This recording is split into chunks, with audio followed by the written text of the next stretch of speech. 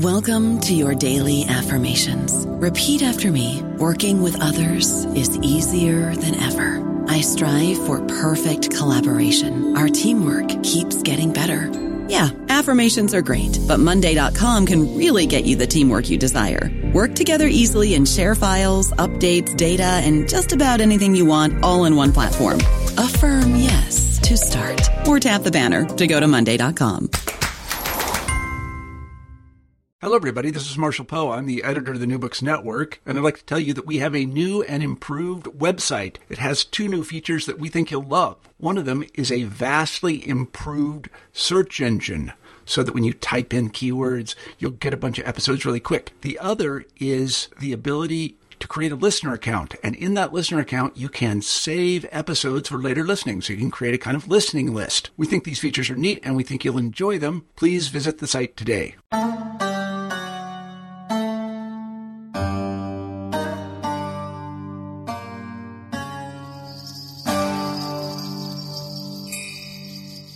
Hello and welcome to a new episode of New Books in Islamic Studies. I'm your host, Sher Ali Tareen. For each new episode, we choose an important new book in the field of Islamic studies and we chat with its author. In her wonderful new book, Polygyny, What It Means When African American Muslim Women Share Their Husbands, published by the University Press of Florida in 2015, Professor Debra Majeed, Professor of Religious Studies at Beloit College in Wisconsin, provides an analytically robust and moving account of the aspirations, paradoxes, and problems attached to polygyny in the African American Muslim community.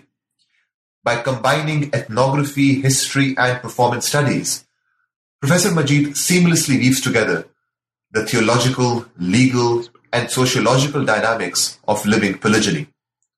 Readers of this book are treated to a riveting and incredibly lucid portrayal of a complicated phenomenon that brings together intimate individual stories and the broader historical and societal conditions that generate those stories in a remarkably effective fashion.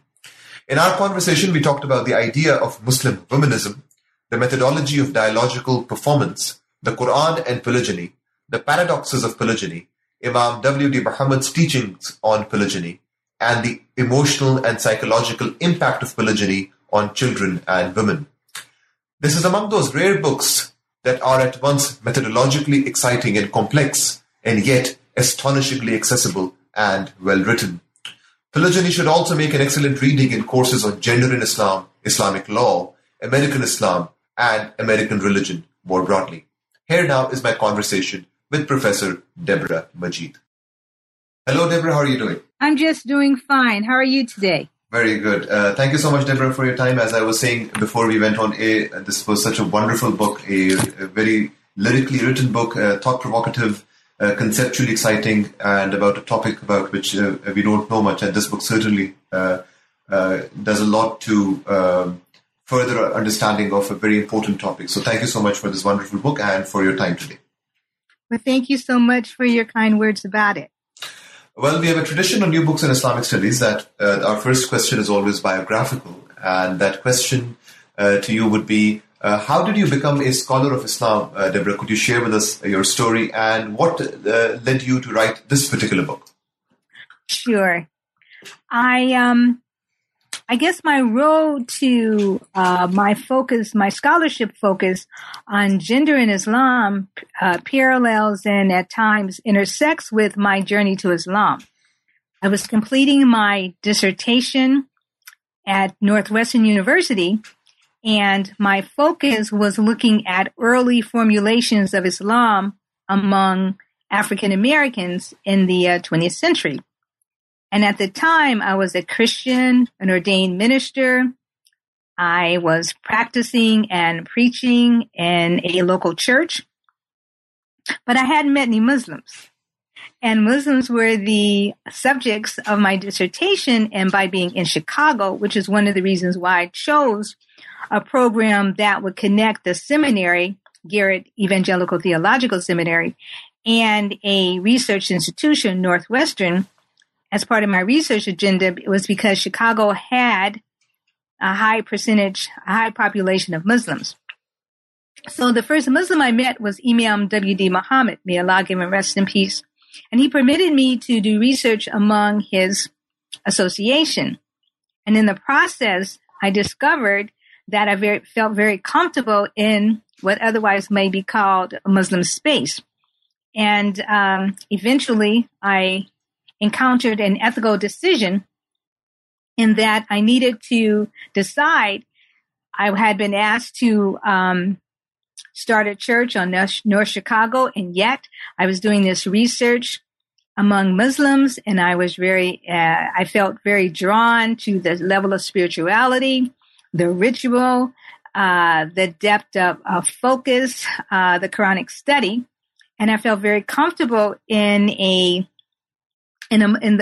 Muslim communities. But the United Methodist Church was supporting me through my PhD, and so I had to make some decisions as it relates to funding. And in the process, I decided that my intellectual journey, explorations of early formulations of Islam, and a spiritual odyssey ended up with me taking my Shahada on May 1st, 1998. Now, at the time, I'm in a PhD program, and I am being trained to be a teacher of church history, particularly modern church history. So I needed to change the way I marketed myself to get my first job, too. So rather than looking at seminary opportunities at the time, I found no seminary, particularly within the United Methodist Church, but no other seminary, actually, that was interested in hiring a former Christian, now Muslim, to teach church history. So I ended up going through the liberal arts process and having opportunities, thankfully, to teach undergraduates. And that's why I ended up at a private liberal arts school. And then in the focus of having opportunities to teach just about what I wanted to, I began to focus my pedagogical considerations and my professional development and research on the scholarship and gender, the scholarship of Islam, and looking at gender and justice specifically.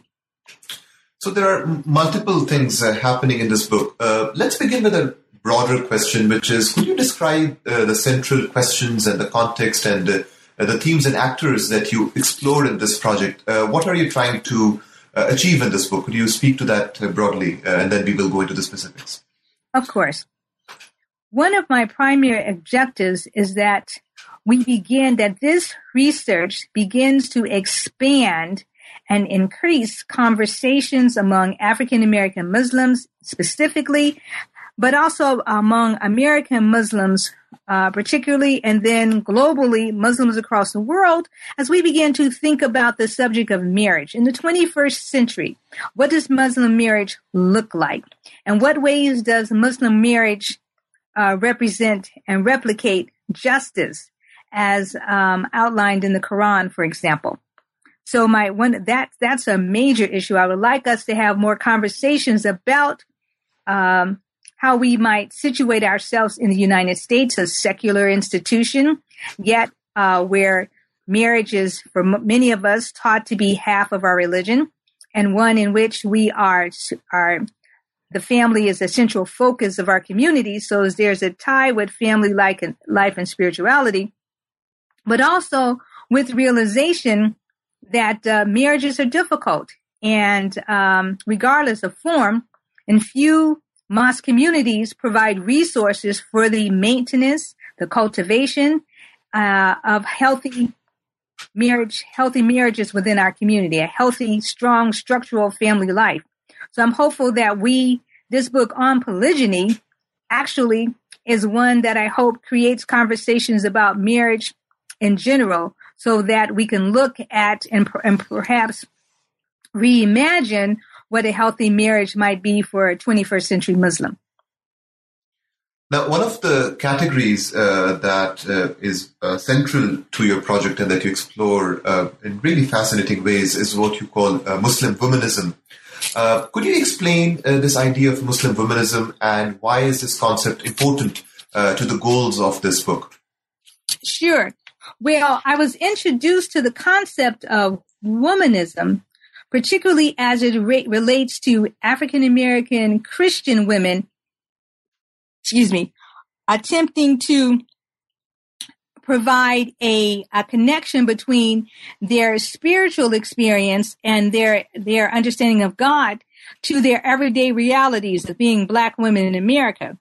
And I had been a member of several sessions of the American Academy of Religion section on womanist approaches. So I was introduced to, and as I said, I'm a former Christian, but introduced to Katie Cannon, Dolores Williams, Jacqueline Grant, Emily Towns, Cheryl Kirk Dugan, and others, first generation womanists, who were showing me the ways in which a womanist theological framework and a womanist ethic of care was central to the survival of African American women.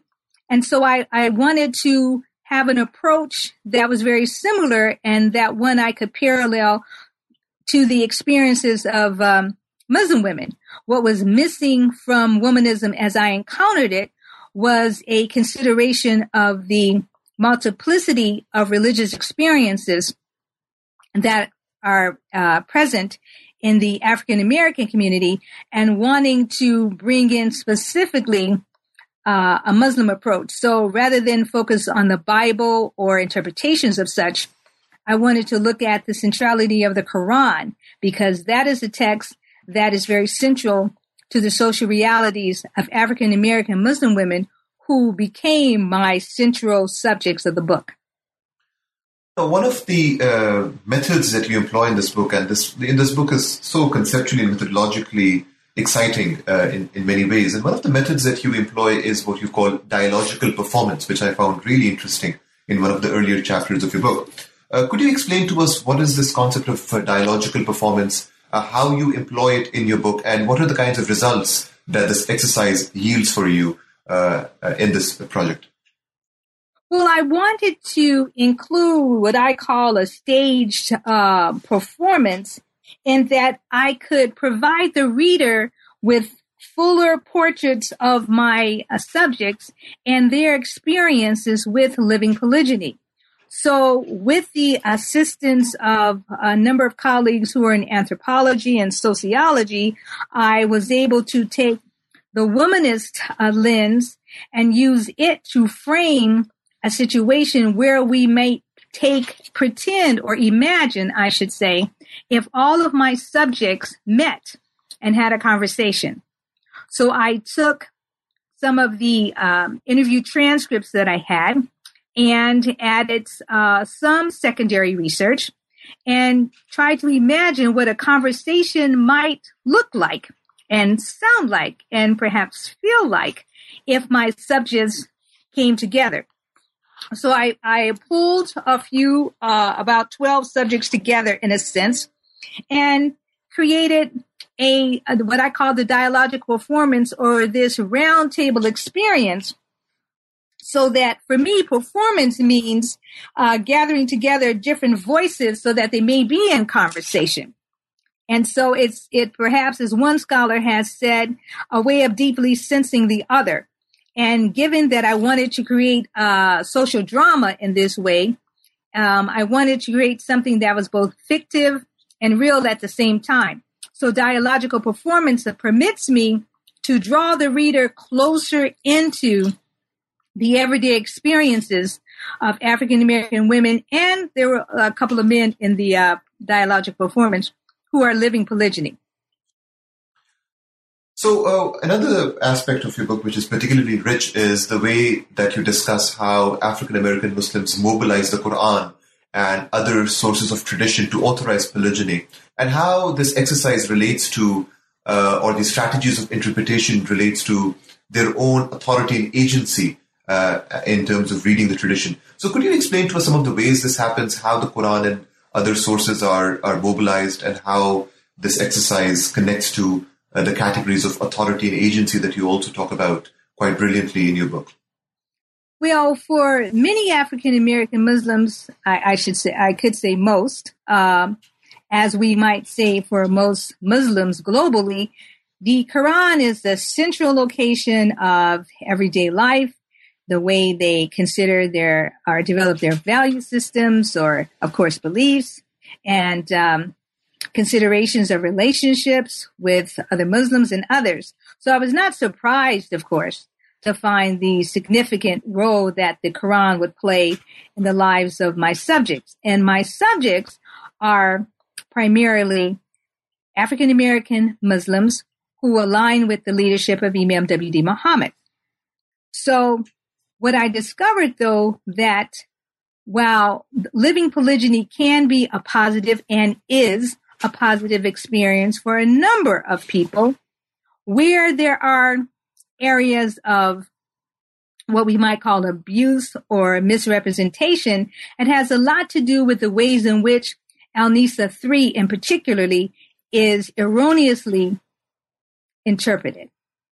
So there are those who will interpret the Al-Nisa 3 in relations to the extent to which men are permitted to marry up to 4 wives. A number of people read that permission as unconditional permission rather than conditional permission.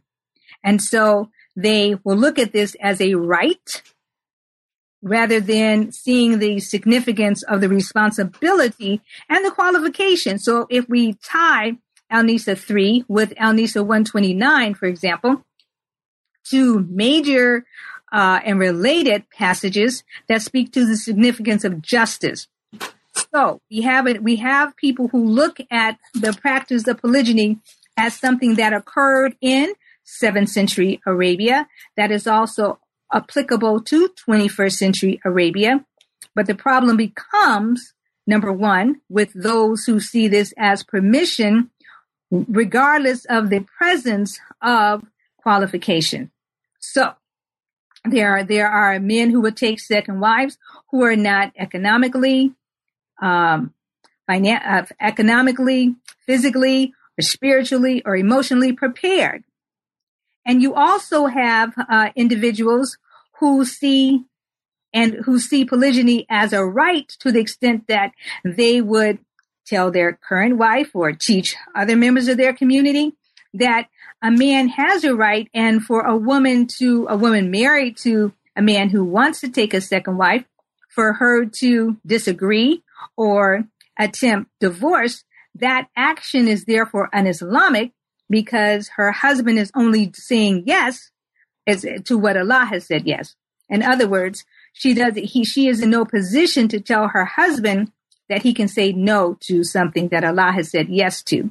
So the problem becomes in the ways that people are framing their interpretive outlook of that particular passage. But we also have individuals on a more positive end who look at the practice of polygyny in 7th century Arabia and consider, well, now let's see. The revelation of polygyny emerged following a major battle, the Battle of Uhud, right? And so at the time, polygyny came as a revelation or I should say Al-Nisa 3 came as a revelation to regulate, not institute, but to regulate a practice already in practice in Arabia and other parts of the world. So those who were instructed after this major battle to take responsibility for the orphans and widows in their care, for example, a New York imam told me that for African American Muslims in particular, all African Americans are orphans, giving the racial and legacy that we've experienced in the United States. So for him, when an African American Muslim man wants to take on the responsibility of of a single woman or widow, who may or may not have children, then he is taking on the responsibility of an orphan in that regard. So you have those considerations as well. But when I begin to talk about the 3 ways in which polygyny is practiced, as my research suggests, polygyny of liberation, polygyny of coercion and polygyny of choice, you also get to the point where you see there are individuals, women namely, who are interested in seeing that African American Muslim women who choose or desire marriage and are in position where and situated where they have fewer potential mates, that these women will see polygyny as not only an outlet for women, but also a way that they can help adhere to the responsibility, the communal responsibility that women and men would take care of their own. One of the themes that you explore in this book and you talk about very poignantly is what you call the paradoxes of polygyny. And you connect this idea of the paradoxes of polygyny with the history of the Nation of Islam and so on. So what do you mean by this category? Could you explain a bit how this is used in your book, The Paradoxes of Polygyny, and how might it be connected to the history of the Nation of Islam? Well, I was very intrigued by the idea that my research demonstrated for me that the practice of multiple wife marriage could be an exercise of agency. In fact, it could be an exercise of liberation. That just astounded me. I had no idea that I might discover something like that. I entered to this study, quite frankly and honestly, with the similar stereotypes and misconceptions that many people have of multiple wife marriage. Particularly, I thought any woman who would share her husband must be crazy, or she must be uneducated, or she must be downtrodden, or, there must be something sociologically, financially, intellectually, there must be some problem here for her. But I discovered a number of women who choose polygyny, and here's where this is another way in which I frame the paradox, that there are women who choose polygyny for themselves in that, number one, they're looking forward to being a second wife because they don't want to have full responsibility for a husband, or because they have maintained their careers for themselves, they are financially independent, and they want the other benefits of marriage, but they don't want to have full responsibility in that regard.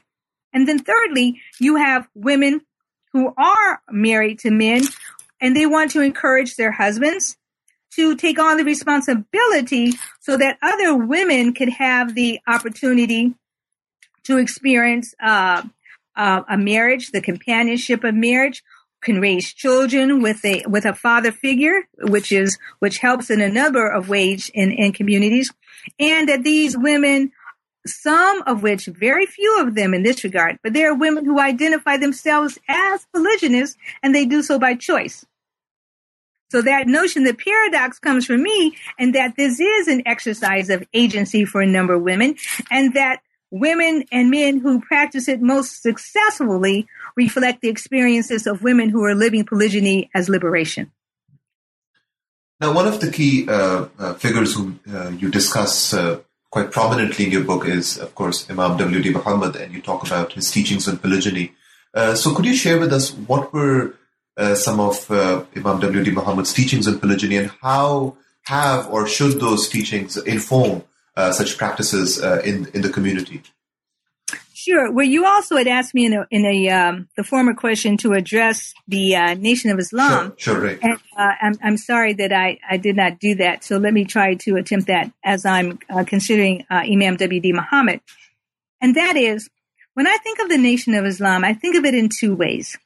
That anytime I use the term NOI, or Nation of Islam, I have to consider history. So for me, am I talking about the original Nation of Islam? And for me, that is one whose architect was Elijah Muhammad. Elijah Muhammad died, excuse me, in 1975, and his successor and seventh son, W.D. Mohammed, guided the then Nation of Islam, given that splinter groups happened in that movement as in any other. Imam W.D. Mohammed began to guide his father's movement onto the path of mainstream Islam. Along that transitional period took on its own life, the Honorable Louis Farrakhan decided that Imam Muhammad's teachings were deferring or reverting too far away from the teachings of Elijah Muhammad. And then the Honorable Louis Farrakhan organized another movement that I call the Contemporary Nation of Islam.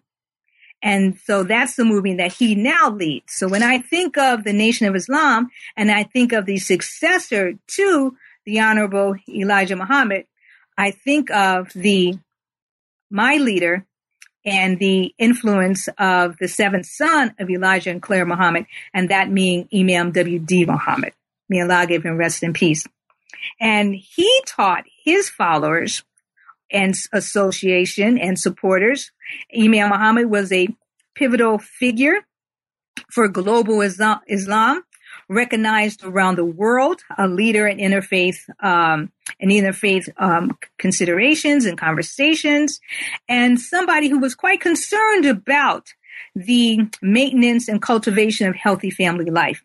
So he taught his students and leaders to teach about marriage, and he taught them as late as the mid to late 1990s to also, from their mosque communities and spaces of influence, to address the issue of polygyny.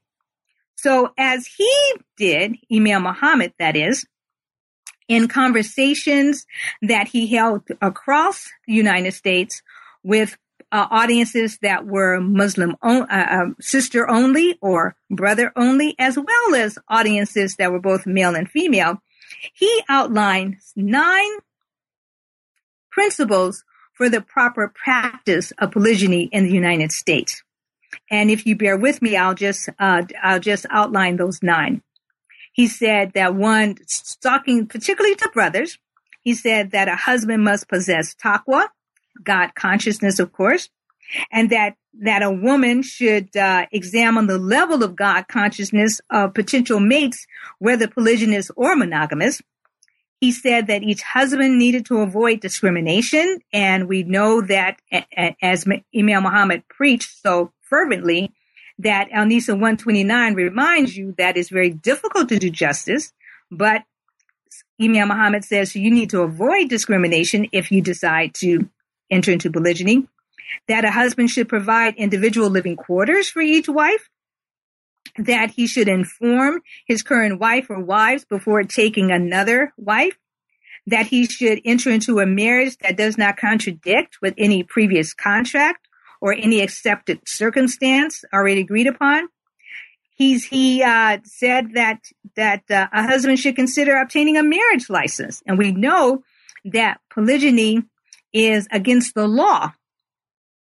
And so it's not in all 50 states and except Utah as of last year. And by polygyny, then I'm meaning not multiple wife marriage as a legal consideration, but what happened in Utah was that a U.S. district judge ruled that the Utah ban of cohabitation between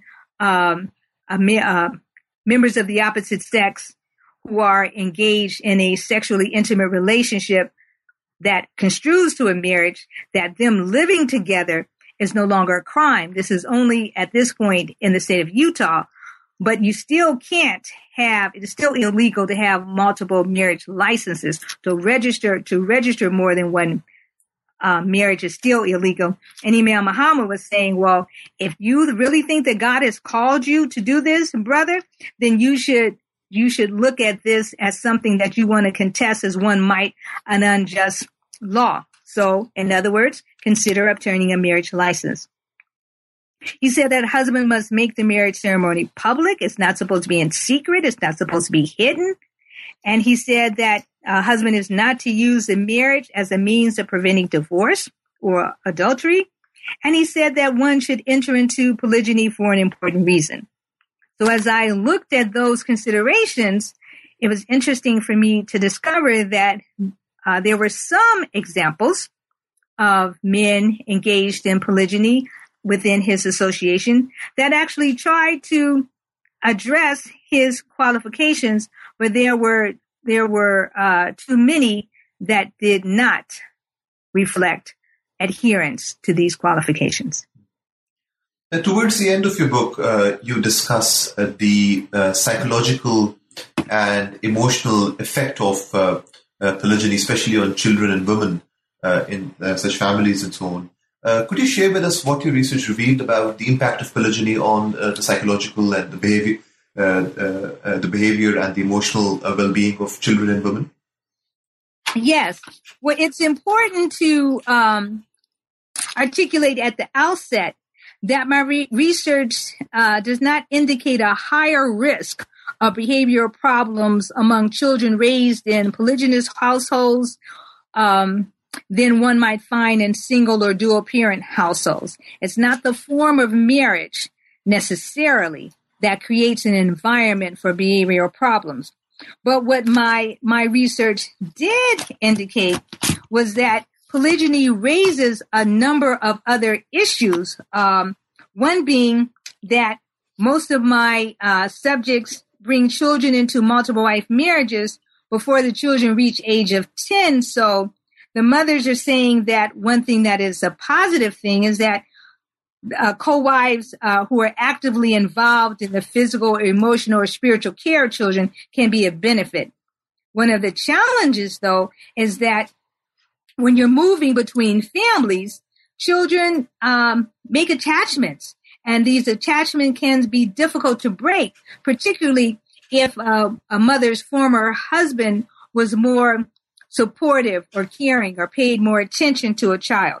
For example, I have one subject, a young who I interviewed as an adult, and this is what she said. I call her Fatima in the book, and she says, "I loved my stepfather.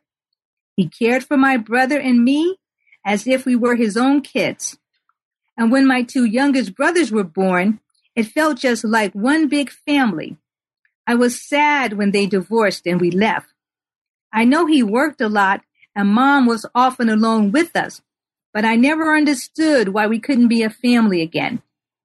And so this young woman has grown an attachment to her stepfather. The parents divorce. Her mother marries a man who believes that male children in particular should be raised by their fathers, especially if their fathers are capable and, live in a nearby region.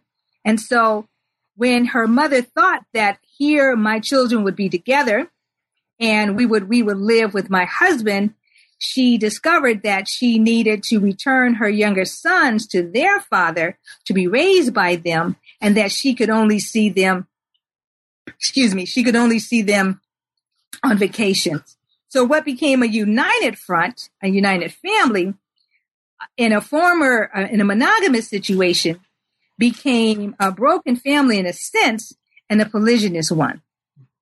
You also have the situation where moving into a polygynous environment then can challenge a child's sense of trust or confidence or well-being, and that the approach that you're modeling something that can be in which the children may not understand what a parent's going through.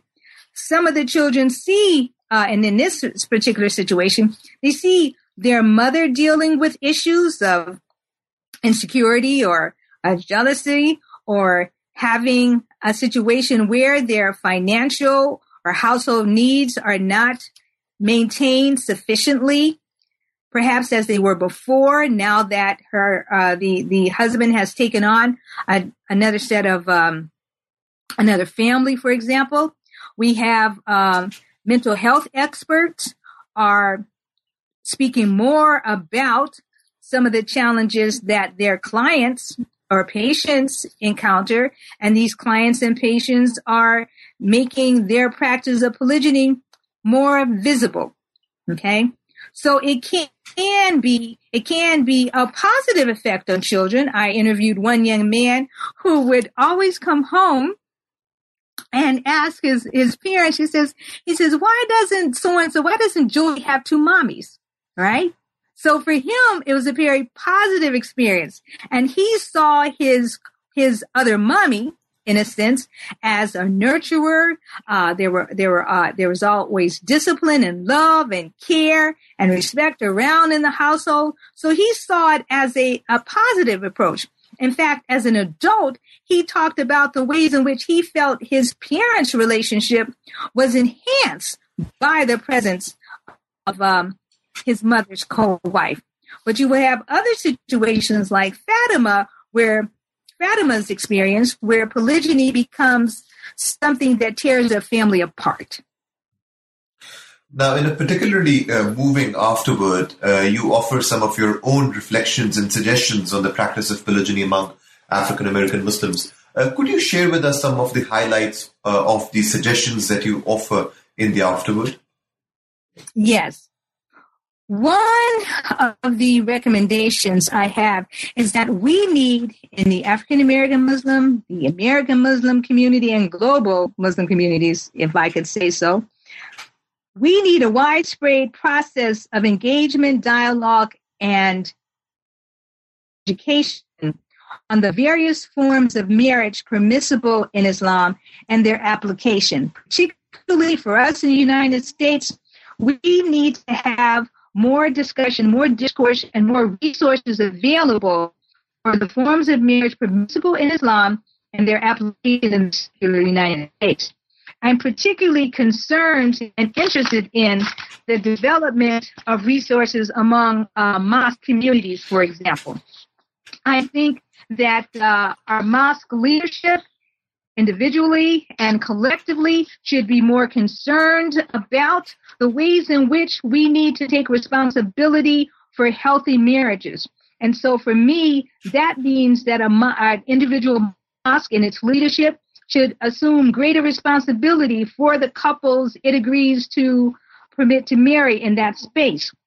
So we know that some imams and other mosque leaders refuse to officiate over polygynous marriages, for example. Others refuse to officiate if the marriage contract or nikah does not indicate the form of marriage, or that if there is not clear evidence that the husband's present wife or wives are in agreement. So I would recommend that mosque leaders refuse to perform marriages of men who do not meet the qualifications as outlined in the Qur'an, and that these same mosque communities also ensure that women have all the information and resources they need to make informed decisions. So for me, that means that rather than permitting nikahs to occur and celebrating them only, that we also look at, as a community, that we also look at the responsibilities we have to maintaining and supporting those very marriages that we celebrated as they exchanged their vows. I also think that we need to take a more morally responsible approach. And for me, that means that recognizing polygynous and monogamous marriages are just different ways that some individuals and communities intentionally organize their households. So we know that multiple wife marriages are not inherently abusive or discriminatory against women, and that polygyny does not intrinsically foster social harm. But we also know that there are women who experience much abuse, that there are women for whom polygyny marriages can be emotionally harmful, can be destructive to their social core, that women are often in polygynous marriages because they feel they have no choice. That's the polygyny of coercion that I was speaking about before. But at the final consideration, we need to be sure that we're looking at multiple wife marriage from the women who experience it, that we need to be concerned about what they are concerned about, and that we need to provide resources and support so that American Muslims particularly can cultivate and maintain healthy marriages regardless of form. But we don't have sufficient resources across the United States. Definitely in some communities we do. but not sufficiently across the United States.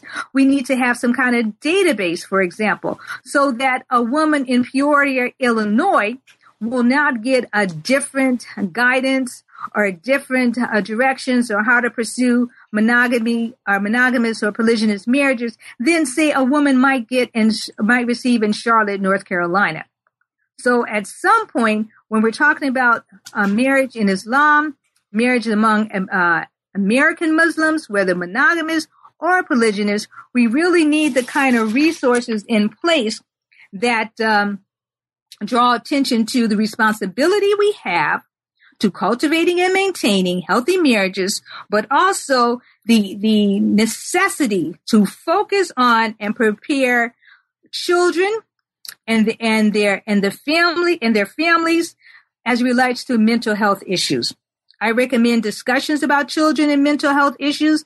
I recommend that before counseling sessions that are occurring, and that during the counseling session, for example, I love the experience of one of my subjects that you see in the afterword, where the imam said, okay, I do premarital counseling normally. So now that this is a polygynous experience, I want to bring in your current wife, and I want to hear from her. And I want to have conversations with the three of you to ensure that she's in agreement with this, she's aware of this, she says or concurs that you are qualified, that you have met the conditions to practice this, and that we make this a public event, that at the nikah, the first wife was present, that the imam asked her in front of the mosque community. She's not learning about it at a later date by somebody else. She's present. The community is aware that this man is taking full responsibility of two families. All right. So there are resources in place that not only legitimate both unions, and the imam has been aware that this husband has provided for each family, and the imam sees documentation of this. So there should be no issue that one family is being taken care of at the loss of another.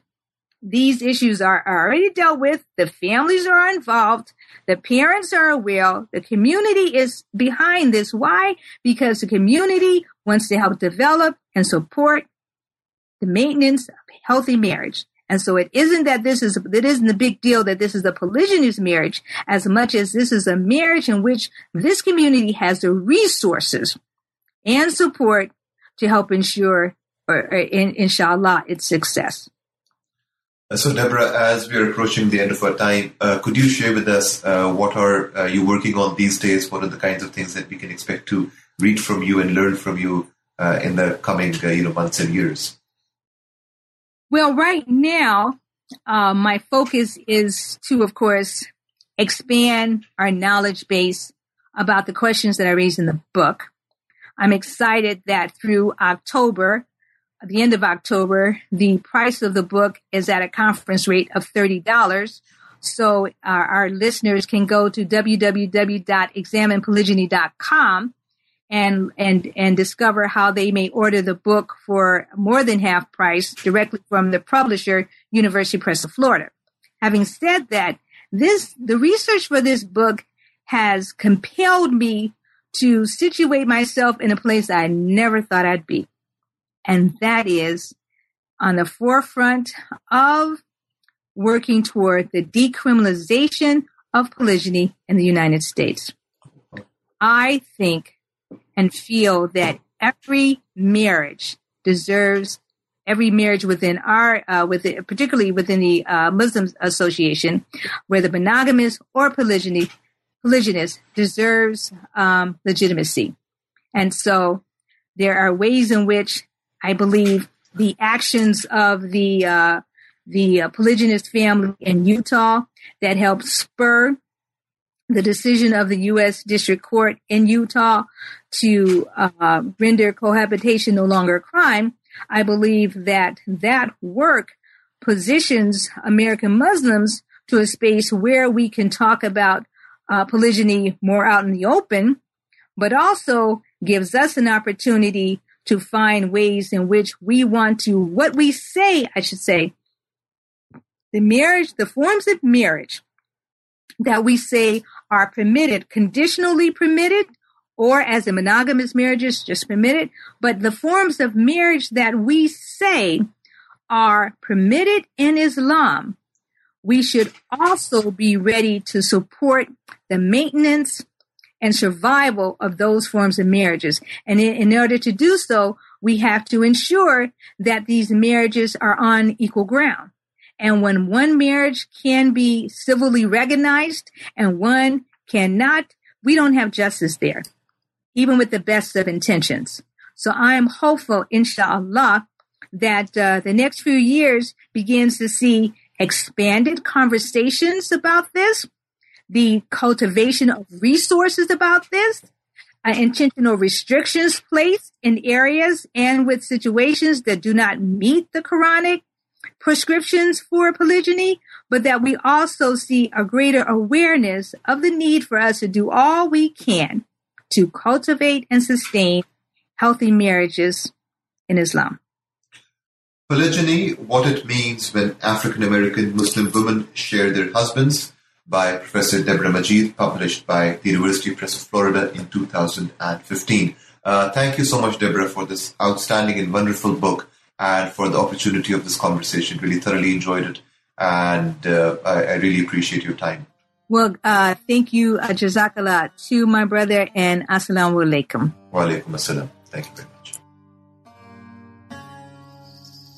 So this was my conversation with Professor Debra Majeed about her wonderful new book, Polygyny, What It Means When African-American Muslim Women Share Their Husbands. Thank you so much for your time and for listening to this conversation. And also please join us next time for another fresh episode of New Books in Islamic Studies. Until then, this is your host, Sher Ali Tareen, signing off. Be well and take care.